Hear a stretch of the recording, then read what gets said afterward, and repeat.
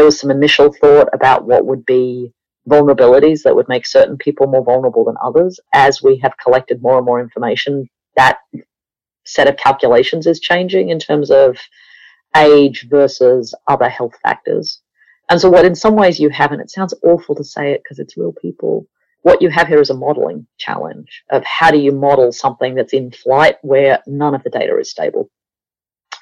And so the language of bending the curve is language that appeared now, 8 to 10 weeks ago, as a way of starting to say, if you looked at all of the trends for the data, you could just see mortality rates going up. If you did nothing, if you didn't sort of impose various kinds of isolation methodologies and tracing and tracking. So 3 big kind of public health interventions that you can enact, right? So you can test people, you can track and trace people, and you can engage in forms of separation, quarantine, and isolation. Real People is produced by Squareholes, an agency conducting and publishing customized explorative research on key consumer markets, customers, and population segments. Squareholes also provides associated consulting and support to ignite positive business and social behavior change. Visit squareholes.com for more.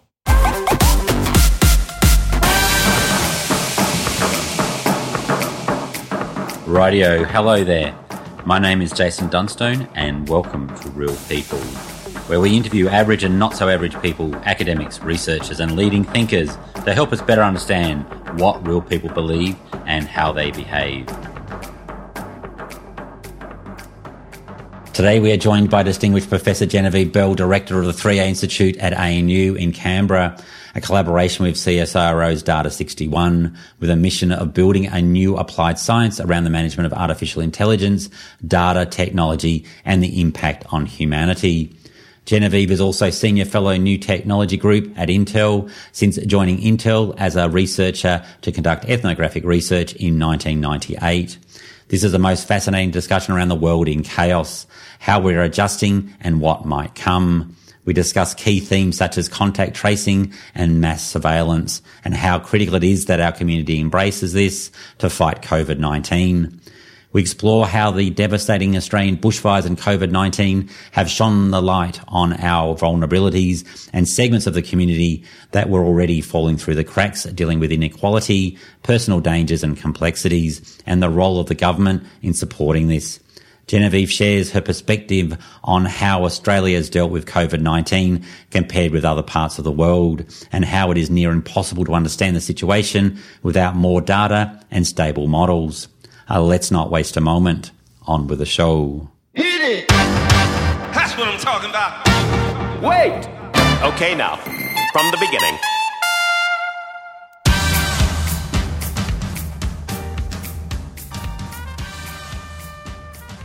Thank you for joining us today, Genevieve. I'm going to start off the question I've been asking lately, which seems a bit odd, but how are you feeling? Oh, listen, that's always a good question. It's a good question even when we're not in some kind of quasi-lockdown. In these odd times, it seems, yeah. In May 2020, a moment we will be able to date because of where we were. I'm doing okay. I mean, I'm in some ways incredibly lucky. I have space in my home to work. I have semi-reliable internet. I have a machine that when I push a button and remember to put water and coffee beans in, it does actually make me coffee on the other end. And at some level, that's all the essentials. Coffee, electricity, the internet, a roof and a desk. Yeah. And as you're more than a researcher, but as an observer of people, like how have you kind of taken like the last couple of months, seeing all the things changing?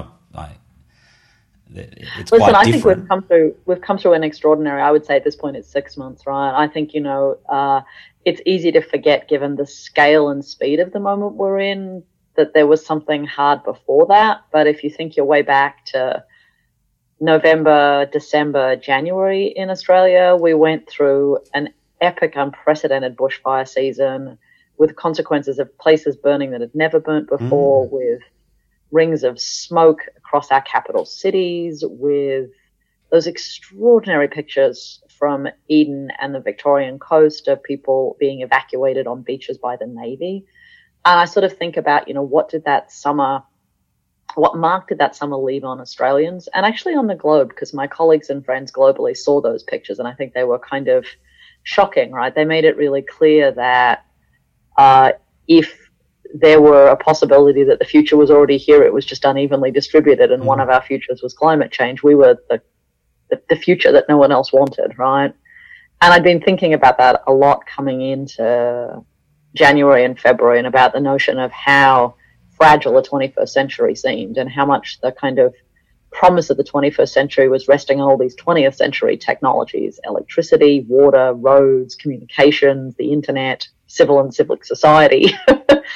And I think, that summer here made it so clear to us that those systems weren't as stable or as robust as we might have hoped. And the one thing that seemed to be a hopeful sign that came through all of that was the civic and civil society piece, right? It was the fire services, it was all those communities that banded together to save properties that weren't their own while their own properties burnt, that worried about the wildlife and the ecosystem damage, that gave money and time and energy and care. And that seemed like an extraordinary gift at the time. And now move forward, right, a few more months on top of that, and we've found ourselves in a situation where, yet again, we've seen the future. I think, for Australians, that future was being enacted in places that many of us have visited, in places that many of us have family from or family who still live there. And it felt a very real possibility that we would be Lombardy or Birmingham or Paris or New York City or right, or Singapore, Taipei, places that we have as part of our intimate geography. I think there has been an extraordinary moment here in Australia. It's a long moment now. I mean, it's, 6 to 8 weeks of a moment of being willing at a collective scale to change our behavior for a notion of a larger good. Yeah. And for me, I think the first signs of that were over the summer, and it's interesting and terrifying to see it played out again and what that means. So for me, at one level, it's like, yeah, we're in a pandemic, but that pandemic has a set of emotional and affectual roots from the summer, and I think, builds on top of that. Chaos brings change. Well, and it also allows us to see ourselves really clearly, because it gets rid of all the noise in the system.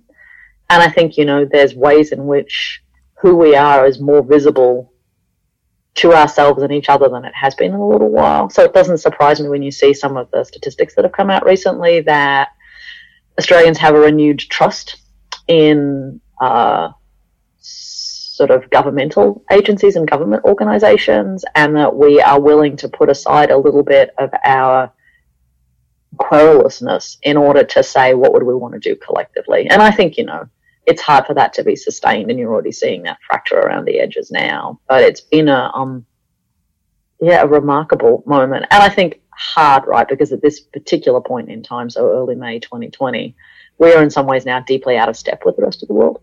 Okay. And I think that's a weird feeling too, right? Everywhere else looks a little bit different from us. Okay. I'm going to pause for a bit because I've got a question I've been asking through all of these interviews, and I'll go through it quickly and then we'll get back to the current times. But what were you like as a child? What were you like as an 8-year-old? What was I like as an 8-year-old? Oh, I'm sure I was a monumental pain.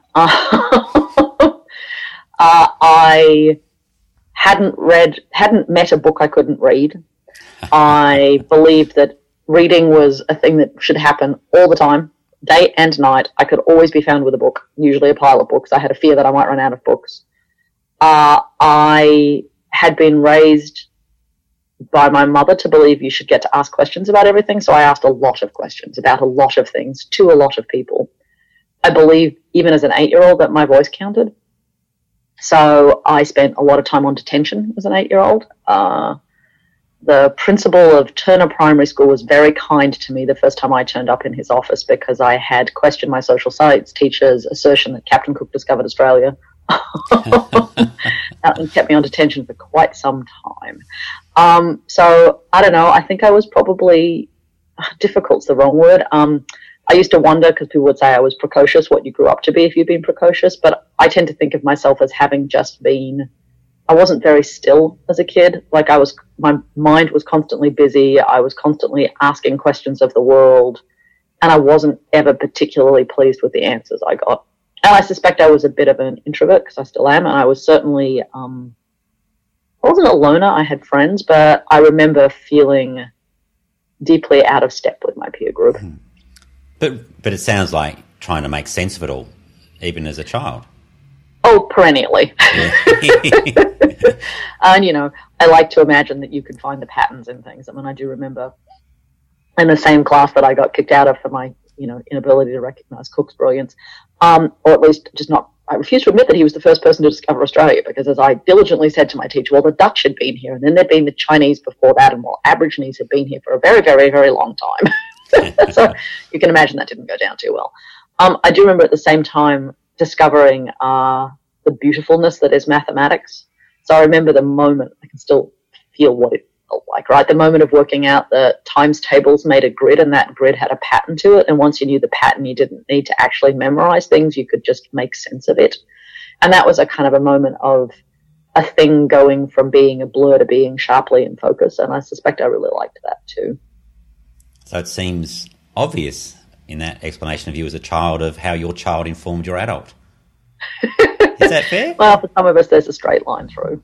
Is that right? There we go. And it sounded like your mother, I think you said, encouraged you to be like that. So encouraged you to... So, yeah, my mother is an anthropologist by training and was one of the people who was a beneficiary of Whitlam's liberalising of the university system.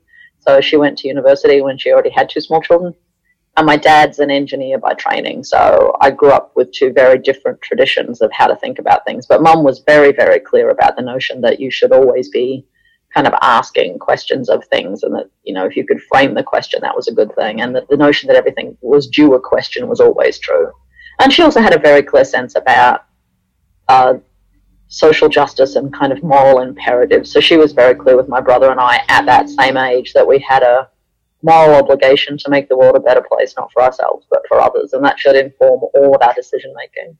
And so they were very clear lessons to me as a kid. So for someone with an innate curiosity in your DNA, what is something over the last week or so that you've gone, that is weird, I would have never expected that? I know.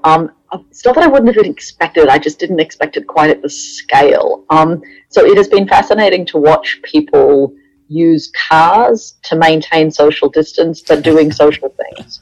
So the drive-ins made a comeback in the US. I've seen people do drive-in churches now, so taking their cars to a parking lot outside a church and the sermon going on. I've seen drive-in concerts. So. In Germany yesterday there was a drive-in rave, which I think, wins complete points as far as I'm concerned for just style.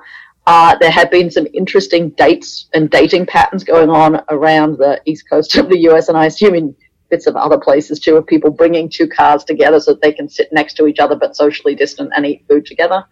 So there's something for me sort of delightful about our insistence of being with each other, yet trying to work out how to manage it in a socially distant way, and somehow having cars in that equation for me is just delightful. Mm. And with the cars, it's obviously that connection, but it's also there's a degree of jest in it as well. I think it's like humans around the world this COVID has really connected the world, and I guess there's a degree of humour. We're a rave in cars, so I think most people will say yes, it's the music and it's the rave, but it's kind of funny.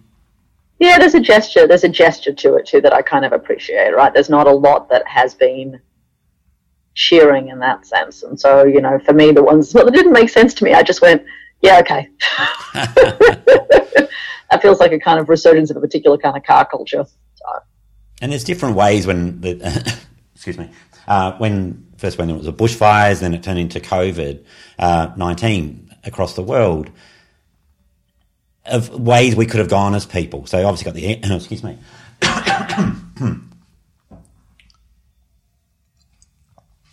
So there were the economic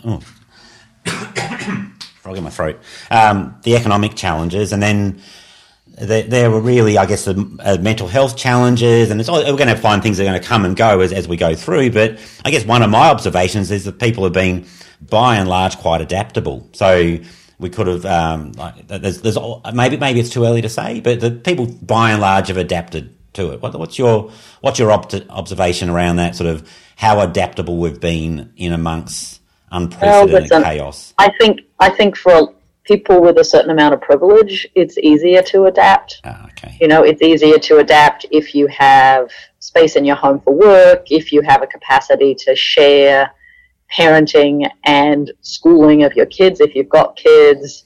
It's easier to adapt if you have a bit of financial security. I think, you know, when I also think about how uneven the experience of this has been, if you are someone who is working paycheck to paycheck, if you're someone whose job has suddenly evaporated, or if you're someone who has to keep doing your job even if it's not really safe and it's not considered to be a job that people worry about that way. So I look at it and go, listen, I think some people can adapt because there's a certain, luxury is the wrong word, there's a privilege that many of us carry, right, that makes it easier to bounce through some of this.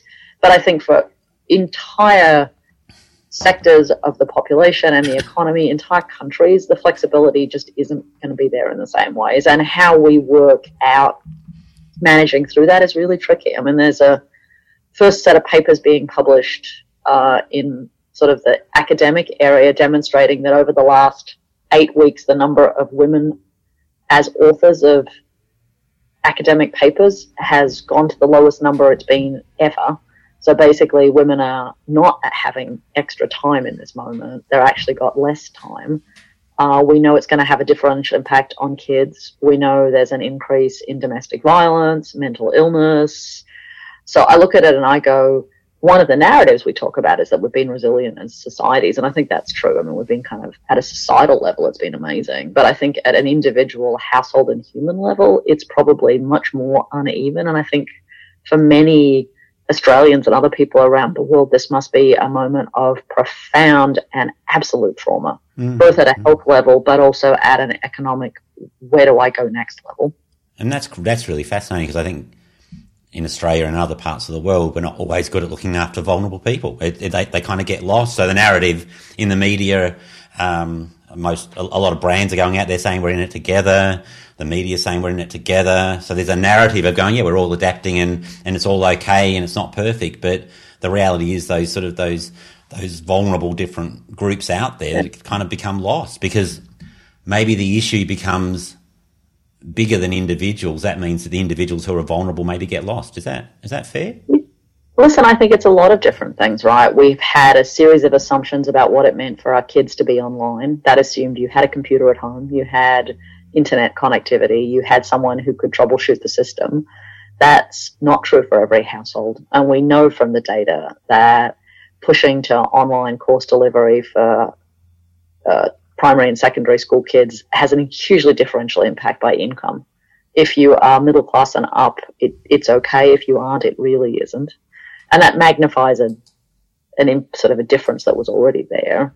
You know, Australia has a surprisingly high percentage of immigrant and migrant workers here, many of whom are in sectors that have been incredibly impacted by the economic downturn and who don't have the luxury to go home because there aren't planes, and they can't necessarily go home because those countries are also closed. So there's a population that we don't always see, but are part and parcel of how things get done in this country, who I'm sure feel particularly vulnerable. I'm sure that is the case for our international student population. I imagine it's true for certain communities inside big cities who feel especially marginalized. I think, you know, whilst we can say we have been pretty good about things, there have been a lot of anti-Asian sentiment over the last 8 weeks that we shouldn't be proud of. Our Prime Minister has asked for it to stop, but we know it persists. And I think about, you know, regional, remote and Indigenous communities, and we know they're going to be doing it hard too, right? You know, either because they're choosing to aggressively isolate for health reasons, or because they're out far enough away from certain kinds of help and assistance that it must feel really lonely. And then I think about, you know, what it's like to be in places where you're not seeing people as much. So old age homes, prisons, hospitals. And, you know, I look at all of that and I think, yeah, the narrative is we've been lucky and we've bent the curve. The reality is we've forestalled our future a little bit, and there are a whole lot of people who are still in complicated, sometimes dangerous, frequently really bad circumstances. And how we want to think about all of that, for me, feels as critical as it ever does, but the ways we're talking about it feel a bit different. a lot of the research we've done over the years, when you're talking to different vulnerable groups, and we'll have clients saying, well, they need to have more support. And often when we speak to vulnerable people, the vulnerable people will say, well, no, we're okay because it's been hard forever, so we just deal with it. And I've had a few conversations recently with people, and they're vulnerable. They say, well, at least now we're sharing more of it. At least everybody's having a little bit more financial pain because we've had this forever. And it's a hard one because like vulnerable people often, whether it's carers or people with a disability or people on lower incomes, they often don't have a voice. Maybe they just accept it, or I guess that's where the role of different advocacy groups is so critical in these times of, yes, we're in it together, but some are suffering more than others. Is that fair? They're just that, I guess the role of those advocacy groups. How do you have it so the vulnerable who maybe have been quiet and are likely to remain quiet, how do we ensure that their voice is heard? Listen, I think you have to do that the same way you have to do many forms of change management and situational management, which is that you have to ensure you have a diversity of people in the room to start off with, right? So if all you have in the room are one particular category of people or one particular set of lived experiences, you forget whole categories of activity. So for me, it's the same way we've had conversations about how do you drive better decision making absent being in a crisis, is about having a broader set of voices in the room. And it shouldn't be a matter of demanding that someone have to advocate for themselves, right? I mean, I think there's a double burden we ask people to sort of shoulder there, right? Which is that you've been disenfranchised, but now we also expect you to educate us about your disenfranchisement and, advocate for yourself in a system that has actively disenfranchised you in the first place and is now going to make you the sentinel of disenfranchisement. And that's a kind of a set of expectations and work that feels incredibly unfair and burdensome. So part of it, I think, is also on decision makers and organizations to be thinking crisply and clearly in any moment in time, not just in a crisis, about what are they doing and why, and how do they make sure that they have a really clear articulation that isn't just about, well, I think this. Because, we used to joke about it in the US, right? It was really easy to have the Cupertino or the Santa Clara or the Redmond design methodology. So basically the corporate headquarters of Intel, Microsoft, and, Apple was that, you could just look around you and say, well, everyone around here thinks that this is a good idea. And you're like, yeah, okay, not everyone lives there. Yeah. So how we do a better job of working out for those of us who are decision makers or in positions of assisting decision makers, how do we do a better job of asking ourselves, are we representative of the broader community? And if we aren't, what would that look like? And how then do we find a way to bring the maximum number of voices into the room and create space for them to be heard? And it can't be in the context of, and now you need to represent your, disenfranchised community. It has to be because we are collectively doing something and we want to honor and hear all of those and make room for them and understand that they won't always sound the same way the concerns that have been voiced up until then will sound. So part of it's not just about how do you have a diversity of rooms, but how do you create a space for meaningful inclusion, safety, and belonging? And that's long work. That's not just a moment, right? That's an ongoing thing. And then it means checking our language and being really clear, right? But for me, it's always about that kind of, diversity, inclusion, belonging feel like a kind of a spectrum of activities. Yeah. And the Australian bushfires and now COVID-19 has certainly highlighted some gaps for those vulnerable audiences. So not even audiences, but climate change has got more of a focus. Certainly people in regional communities got more of a focus. Domestic violence has got more of a focus. Mental health. So it feels like they're issues that have existed for a long time, but now they're growing in, I guess, visibility because it's... And even the gendered nature of the division of labour in a home, right? So, who's still shouldering the bulk of work and how does that get played out? And, notions about all of the kind of forms of tacit care that goes on about organising things, that's often invisible labour. So you're right. And the bushfires and COVID-19 didn't make any of these things come into existence. They just made them visible again. Yeah. Australia looks to be, I guess, flattening the curve and with fewer new cases coming and part of that is likely to come from Australia's geographic isolation. But you got any commentary on how well Australia has dealt with COVID compared to other places? So I'm not a public health expert, and I'm not an epidemiologist. I suspect, like many of your listeners, I'm an informed reader of the news and of the data. But I think there are questions we might want to ask about all of that data globally. So at the moment, we don't actually know, right? We don't know how far we are into this pandemic. As of this morning, there were already new studies trying to work out when the first instances of the virus turned up in various places, right? And we're pushing it back into November and December. So at the moment, we don't actually know precisely when this started. So problem statement number one, we don't know when it really began. We don't yet have a good way of cataloging all the data that's being produced. You will notice that in the last couple of weeks, various places, the NHS in Britain, the CDC in the US, changed daily rates of deaths and added thousands of people to particular days because they're trying to work out how you catalog who has actually died and of what over a period of time when they didn't know that's what they were tracking. So we don't quite know where it started or when it started. We don't actually know how many people have died. We don't have a good indicator because of the unavailability and just what it would take to industrialist scale testing up to test enough people to work out how many people had been infected. So why do those things matter? Well, when you talk about a disease or a pandemic, you usually want to know what's the infection rate, what's the incident rate, what's the mortality rate. And to know those things, there's some stuff you need to know, like how many people were infected versus how many people died. It's a classic maths problem, right? At the moment, we don't actually have good data on either side of that fraction. We don't have enough information on how the virus actually spreads. We know where people are infectious, we know there is shedding, but again, because we're missing some of that critical data, we can't make good determinations.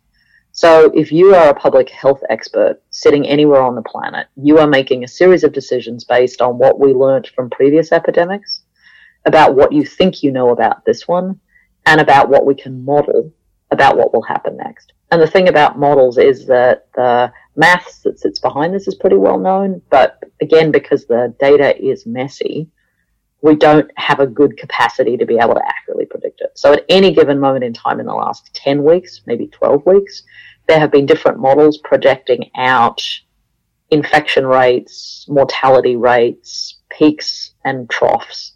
And at any given moment in time, there are 3 or 4 models, and those models have significant differences in them.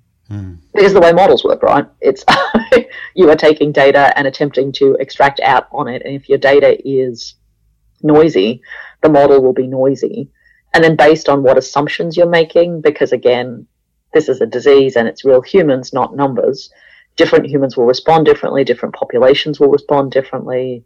There was some initial thought about what would be vulnerabilities that would make certain people more vulnerable than others. As we have collected more and more information, that set of calculations is changing in terms of age versus other health factors. And so what in some ways you have, and it sounds awful to say it because it's real people, what you have here is a modeling challenge of how do you model something that's in flight where none of the data is stable. And so the language of bending the curve is language that appeared now, 8 to 10 weeks ago, as a way of starting to say, if you looked at all of the trends for the data, you could just see mortality rates going up. If you did nothing, if you didn't sort of impose various kinds of isolation methodologies and tracing and tracking. So 3 big kind of public health interventions that you can enact, right? So you can test people, you can track and trace people, and you can engage in forms of separation, quarantine, and isolation. Those are your kind of your big tools, right? If you don't have an obvious treatment, which we don't at this point. And so flattening the curve was a shorthand, a complicated shorthand, truthfully, about how you might manage the pandemic, not stop the disease, because those are 2 different things, right? This was about managing the outbreak of the disease in a population, not actually managing the disease. Because at this moment in time, we don't have a vaccine. We don't have an agreed to set of protocols for treatment beyond various kinds of health interventions. So ventilation, excessive oxygen, various kinds of treatments you can perform. And those are a moving target too, right?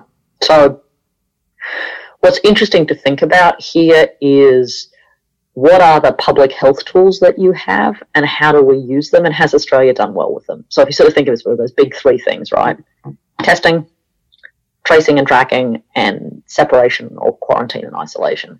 And we've done multiple pieces of that puzzle in very different ways than many other countries. So much like our partners across the Tasman, we went to a border closure pretty quickly, varied degrees of it. So we went first to stop certain kinds of travellers, then to say anyone who came here had to be quarantined, and not self-quarantined, but quarantined by the state. And what they were doing there was attempting to say, how do we create our national border as a barrier? So that's one form of separation. There are others. We've asked for the 1.5 metres. That's based on best guesses about how far the droplets of virus can be aerosol, basically how far can it spread casually. We worked on creating more and more distance by stopping large gatherings of people where transmission seemed inevitable.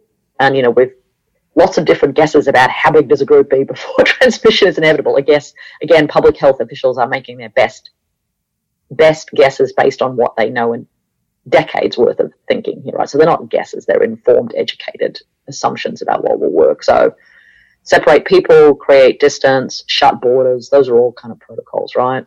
Then there's the testing piece, which says test as many people as you can.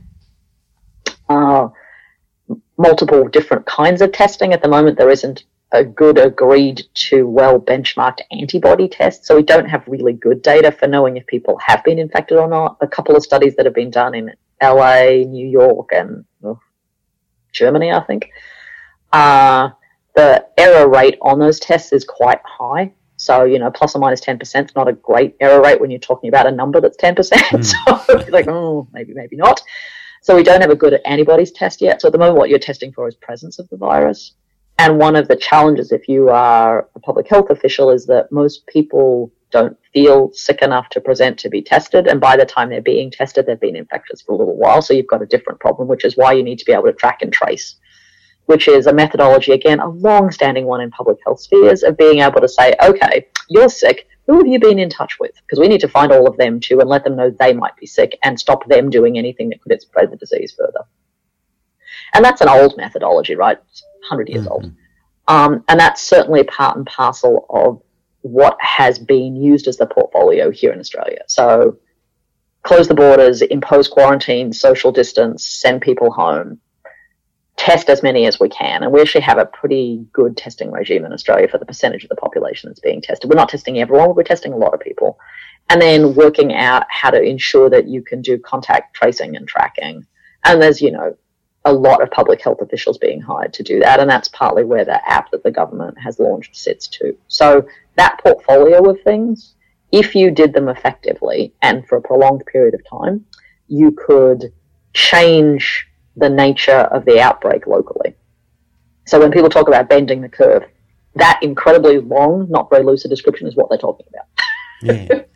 So in many ways, it's like getting the signs of no more cases is a positive sign, but it's not the whole story. It's far more complex than that. And you've written recently about contact tracing and the importance of it. And obviously we've got the COVID Safe app in Australia, and there's other apps in other parts of the world. I think there's about 4.5 million people in Australia have downloaded the app, which, what does that make it, about 20% of our population or so. How well do you think we've adopted as a country? Is that obviously the app relies on as many people as possible as what the government's saying? Is there sort of so the app is, you have to think about the app as being part of this broader system, right? So the app is part of this tripartite, this three things you need to do. You need to test, you need to track and trace, and you need to have an agreed to protocol for separation, right?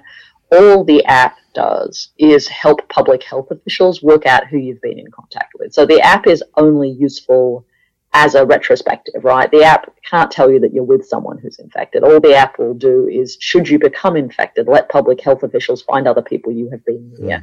Or should you have been near someone who is infected, you can be notified in such a way as to be able to quarantine yourself. So the app is part and parcel of this much broader set of things we need to keep doing. You can't just have the app in isolation. I think it's a remarkable sign that 4.5 million Australians have downloaded an app. I think in a week that makes it one of the fastest growing apps in Australian history, which is kind of extraordinary. I think it might be faster than Pokemon Go, but I'm not sure about that. But that didn't last for very long. That kind of had a spike and then disappeared. It didn't need to, right? So here's the other thing about this app, right? This is not an app that is designed to last beyond the pandemic. It's also not an app that is recording your GPS location. It is merely recording, so it doesn't actually need to know where you have been. It needs to know who you have been near. And it doesn't need to know their names. It just needs to know that there was someone near you. So it's not about absolute location or absolute contact. It's about proximate location and basically who you could have infected or been infected by. And so one of the interesting design choices that was made in this app, and most of the other good ones globally, was that the data doesn't last more than 28 days. So the data is not being kept. Okay. The data is no longer relevant after that period of time because who you've been around then does not help a public health official. You may want to know where your kids have been, but this app will not tell you that.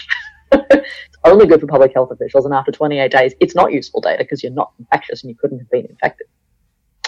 It's also designed not to collect anything other than effectively a string of numbers. So it uses Bluetooth. So if you think about most phones, so you said, it's about 16, 17 million phones in Australia.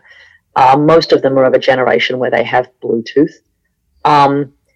It is Bluetooth, for those of you who remember it on your phone, it's got that weird little icon. The icon is actually a Norse rune. If you want to get technical, it is the Norse rune for the king of Sweden back in the 8th or 10th century, I forget exactly which, who united warring Norse tribes in a single piece, hence the icon, which I've always kind of loved. So the thing about Bluetooth is it's just a radio, right? And all it does is transmit information, and particularly what it's good at is connecting lightweight things to each other. So you'd use Bluetooth to connect your headset or some other kind of headsets. Usually your Bluetooth will sometimes connect your phone to your car, so you can use your car's speaker system, not your phone. It's a relatively lightweight standard. It's a very old standard. We've had it for 20 plus years. And all it is doing is just pinging the universe. I have a friend of mine who says you think about Bluetooth working like the game Marco Polo we used to play as kids. You call Marco, a different Bluetooth object says Polo, and they go, oh, hey, and they connect.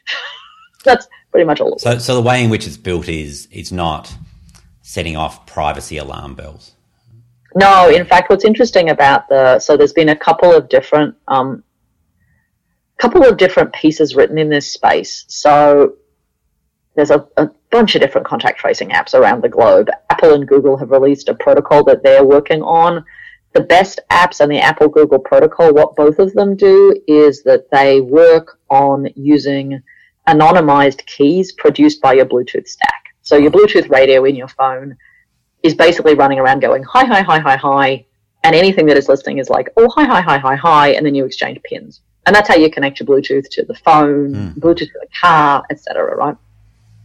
What these tracing apps do is basically have your Bluetooth radio going, hi, hi, hi, hi, hi, but basically it's going, hi, interminable string of numbers, 15 minutes later, hi, interminable string of numbers. And in the meantime, your Bluetooth radio is listening for other radios saying the same thing back to them, and then it's just capturing the little suite of code, basically strings of code.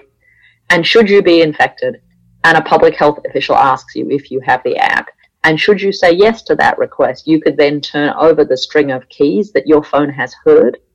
So what it is effectively doing is letting a public health official in a quicker and hopefully more expedient manner work out who you've been around. But if, say, Jason, and we hope this is never true, if you were infected with COVID-19 and you'd had a positive test, a public health official would call you in South Australia or in whatever other state you were in, and they'd say to you, Jason, we need to have a conversation. You've tested positive for COVID-19 and we need to work out where you've been, specifically and particularly in the last 48 hours, but actually over the last 2 weeks.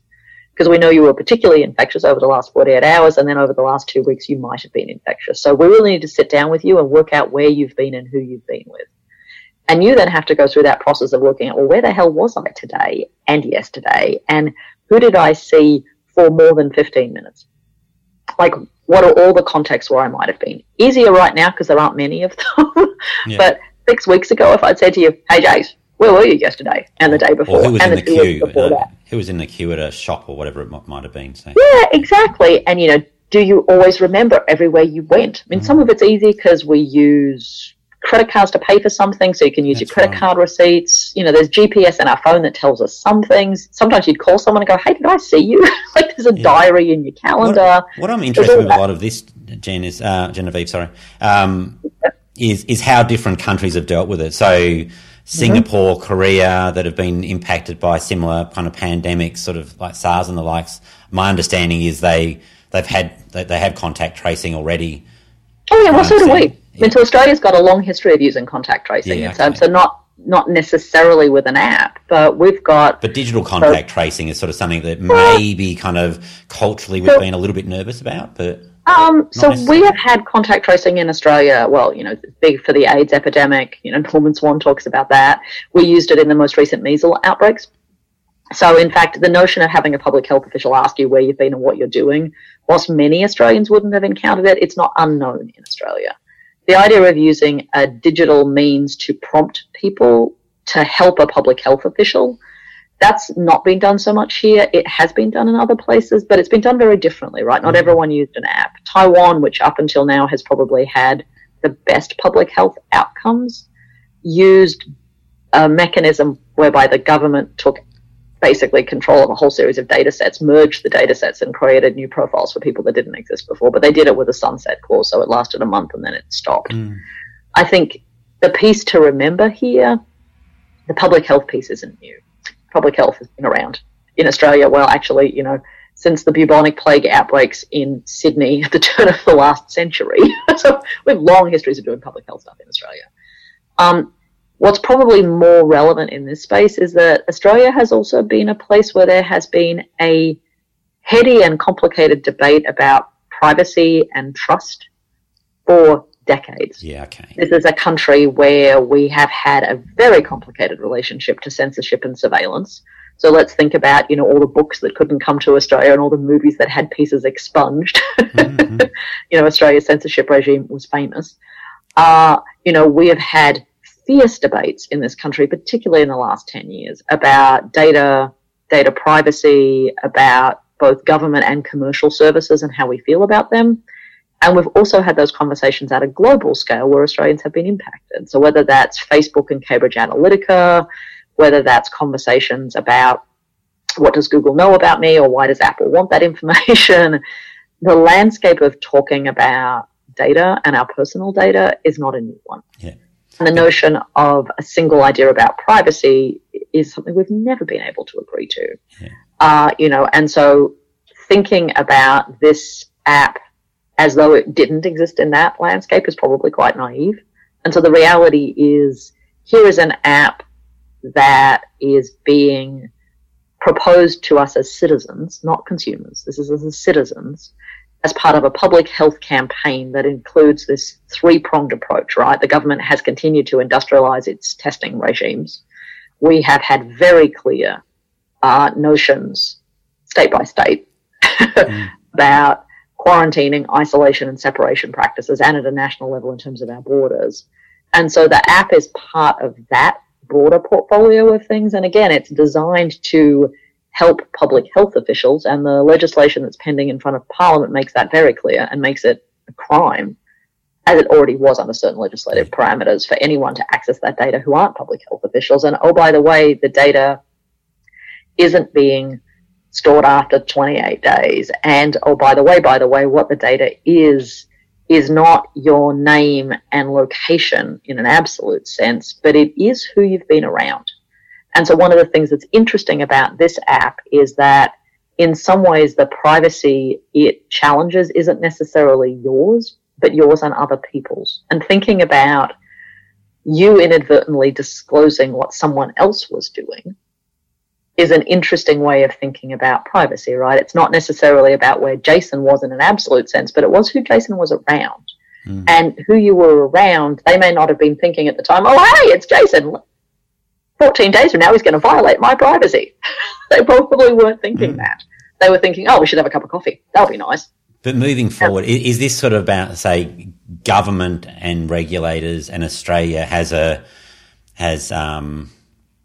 history and, I guess, rules in place to make sure we use that privacy, the data privacy correctly. So that's sort of there. So government versus private. So obviously Cambridge Analytica with Facebook. I think my sense is most people went, Facebook's great. I know they've breached my privacy, but I'm not really that alarmed by it. And I think on a commercial, I think it's kind of knowing, I guess that trusting data is generally kind of, I guess generally people kind of trust that the data's been used okay, or if the convenience outweighs the trust, then I'm okay with it, or if there's safety benefits to the data being shared, then I'm okay with it. But I guess it's sort of knowing where are we going moving forward, and does it need to be government regulated? I guess is that where we're heading? We're sort of starting to have it so we're releasing health data more openly. We're using obviously the contact tracing. Where are we kind of heading, and is it really about having government and regulation to make sure that the community feels confident that we're going in the right direction? I think government's always got a role in regulating what data is collected, who has access to it, and under what circumstances. And public health data has always sat in a very particular kind of space in the broader ecosystem, and it is aggressively regulated, as are other things. I think the broader challenge has to do with the fact that there are a wider collection of devices that can now gather data, and the range of data that can be gathered about us is very different than it used to be. So if you think back to, Sir Zelman Cohen and his Boyer lectures in 1968 when he was talking about privacy and data, he imagined that data was just going to be kind of the demographic stuff that was on a census and maybe some of your tax data that would sit in some manila folder. One day that would be computerized. But the reality is that we now have other kinds of data that's being collected about us, whether it's from our electrical meters or our navigation devices in our cars or our smart speakers or stuff we're not really thinking about, like the tap-on, tap-off public transportation payment system, which actually reveals a tremendous amount about you. And we may not have thought about that as being personal and private data before. And so for me, I think where the conversation is, it's not about does government have a role in that. For me, government absolutely has a role in it. It's about how do we think more crisply and deliberately about what are the data sets and what are the places where there is intimate data being collected about us and personal data that we would never have historically imagined. Like, what your electrical meter says about you when it is recording data in real time, not amortized over a month or 3 months, but, real time, where you can, with the right technology, be able to actually work out what appliances you have connected to that because they have distinctive digital footprints for electrical signals, feels like a very different kind of privacy than do you know my age? Yeah. And I wonder if is it data literacy? Is it privacy literacy? Because I think there can be an apathy about it of going, either we assume that it's all okay, and sometimes on the private sector side, we've shown, it's been shown that sometimes it's not okay in different, let's say like Facebook, etc., was sort of exposed last year as maybe doing some things that weren't quite right. But is it about literacy around my data and also privacy literacy? So if I go to a website about COVID safe, assumption is as a general citizen that I can look up and see how the data is being used and what the data is. So it's actually interesting. If you go to the COVID safe website, they actually have done a very good job of laying out the parameters by which the data is being collected and what kind of data it is. I mean, they've actually been quite aware of that, because one of the things about privacy and data literacy, right, is that's very unevenly distributed across the community. And as it was long before digital technologies came along, right, there was an enormous variation in what people thought was private and how they felt about it, right, from people who guarded their privacy incredibly jealously to people who really didn't. And we've always had that diversity in our communities, right, for lots of different reasons. They have to do with personal histories and politics and age and gender and family history and, the biggest privacy zealots and the most privacy sort of expansive people tend to be the ones that would surprise you the most, because it's not what you'd sort of it's not what you'd anticipate if you thought you understood that, sort of the demographics of that. And I think, being really clear that there's not one way of thinking about these things means that we need to work out how to have conversations about it. And I think it's easy to just have the sort of knee-jerk sound bites about that stuff, and instead really sort of drilling down and getting to be clear about that, for me, means being able to think about the difference for ourselves as citizens versus consumers. So, what duty of care our governments have over us and for us and about us is very different than the ones that we have with commercial enterprises. And for me, I want to disentangle those things, as well as being really clear about the fact that those relationships have changed over time, and we probably need to occasionally pause and go, is that what we really want? Maybe not. And so government has that role in protecting the rights of citizens, so protecting the rights of the data and privacy literate and illiterate or vulnerable, for example, the people that don't know enough about this. So is that it really is about that regulation and control to make sure that the data is being used correctly? Listen, I think the role of government is always to ensure the safety of its population. I think the challenge around data has been that governments also like to collect it. So thinking about not only how does government have oversight and a point of view about it, but I think they need to be thinking about how that point of view extends to themselves, right? And that's always a tricky piece. Who's watching the watchers? That's right. And you start looking at jobs moving forward. I guess it's one of those key roles where we increasingly have data that we're sharing about what we're doing and part of our life. So it's likely an increasing role that will be required of people being able to protect that and be aware of how it all works. Is that fair? Yep. I think so. One of the many new jobs in the future. And then I'm going to pause and say we have 5 minutes. Yeah. So on that was a nice sort of segue onto, we started off with you as a child early on in the discussion. What's your sort of thinking moving forward for young people, children, young at heart, of where are the jobs for the future? Or what would you be doing what would you be suggesting to young people to make sure they, prepare themselves as much as possible? Well, that's an easy one for me. I came home 2.5 years ago, or 3 years ago now, to build a new organisation at the Australian National University, because I firmly believed that the world that was coming didn't look like the world that we were in, and that we would actually need a new set of skills and a new point of view to handle the world that was coming.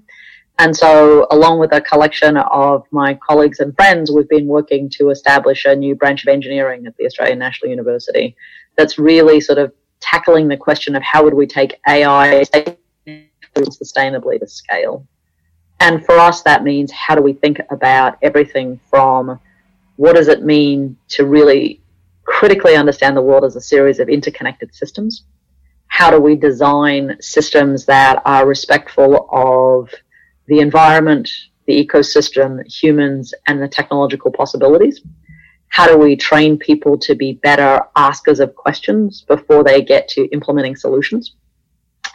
And when I think about what are the jobs of the future, I think a better question is going to be, how do you have a blend of skills that let you do a lot of different jobs? Because my sense is we will see the continuation of the last couple of decades, which is that the idea of having the same job for the arc of your lifetime is probably not going to be around as much, and instead what we will have is lots of different jobs.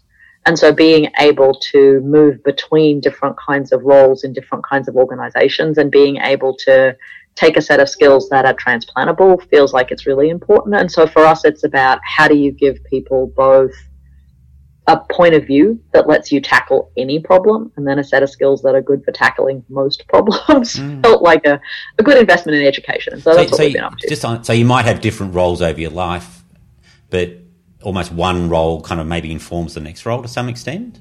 Is that really sometimes? I think actually one of the things Australians are particularly perversely famous for is having 180-degree shifts in their careers. Yeah. They go from doing this thing over here to doing something completely different. And the only way you'd actually work out how those things were related was to have a conversation with them about either what they'd been doing or where they'd been or who they'd met as to why they just decided, I'm going to go do this completely different thing.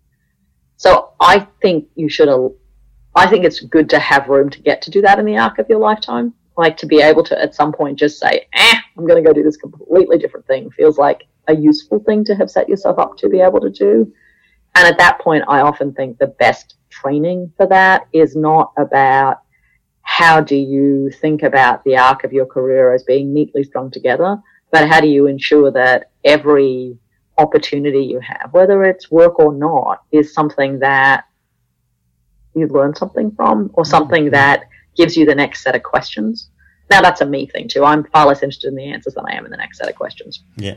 But do you, ever thinking about your life and your career, it's almost like following curiosity or just trying to always unpack. Is there something sort of let's say if you talk to uni students, they'll go, what's your passion? What are you trying to follow? And they'll go, I don't know. Listen, I'm not sure the advice of following your passion is good advice. I tend to think it's find a problem that you think you can help solve and go solve it.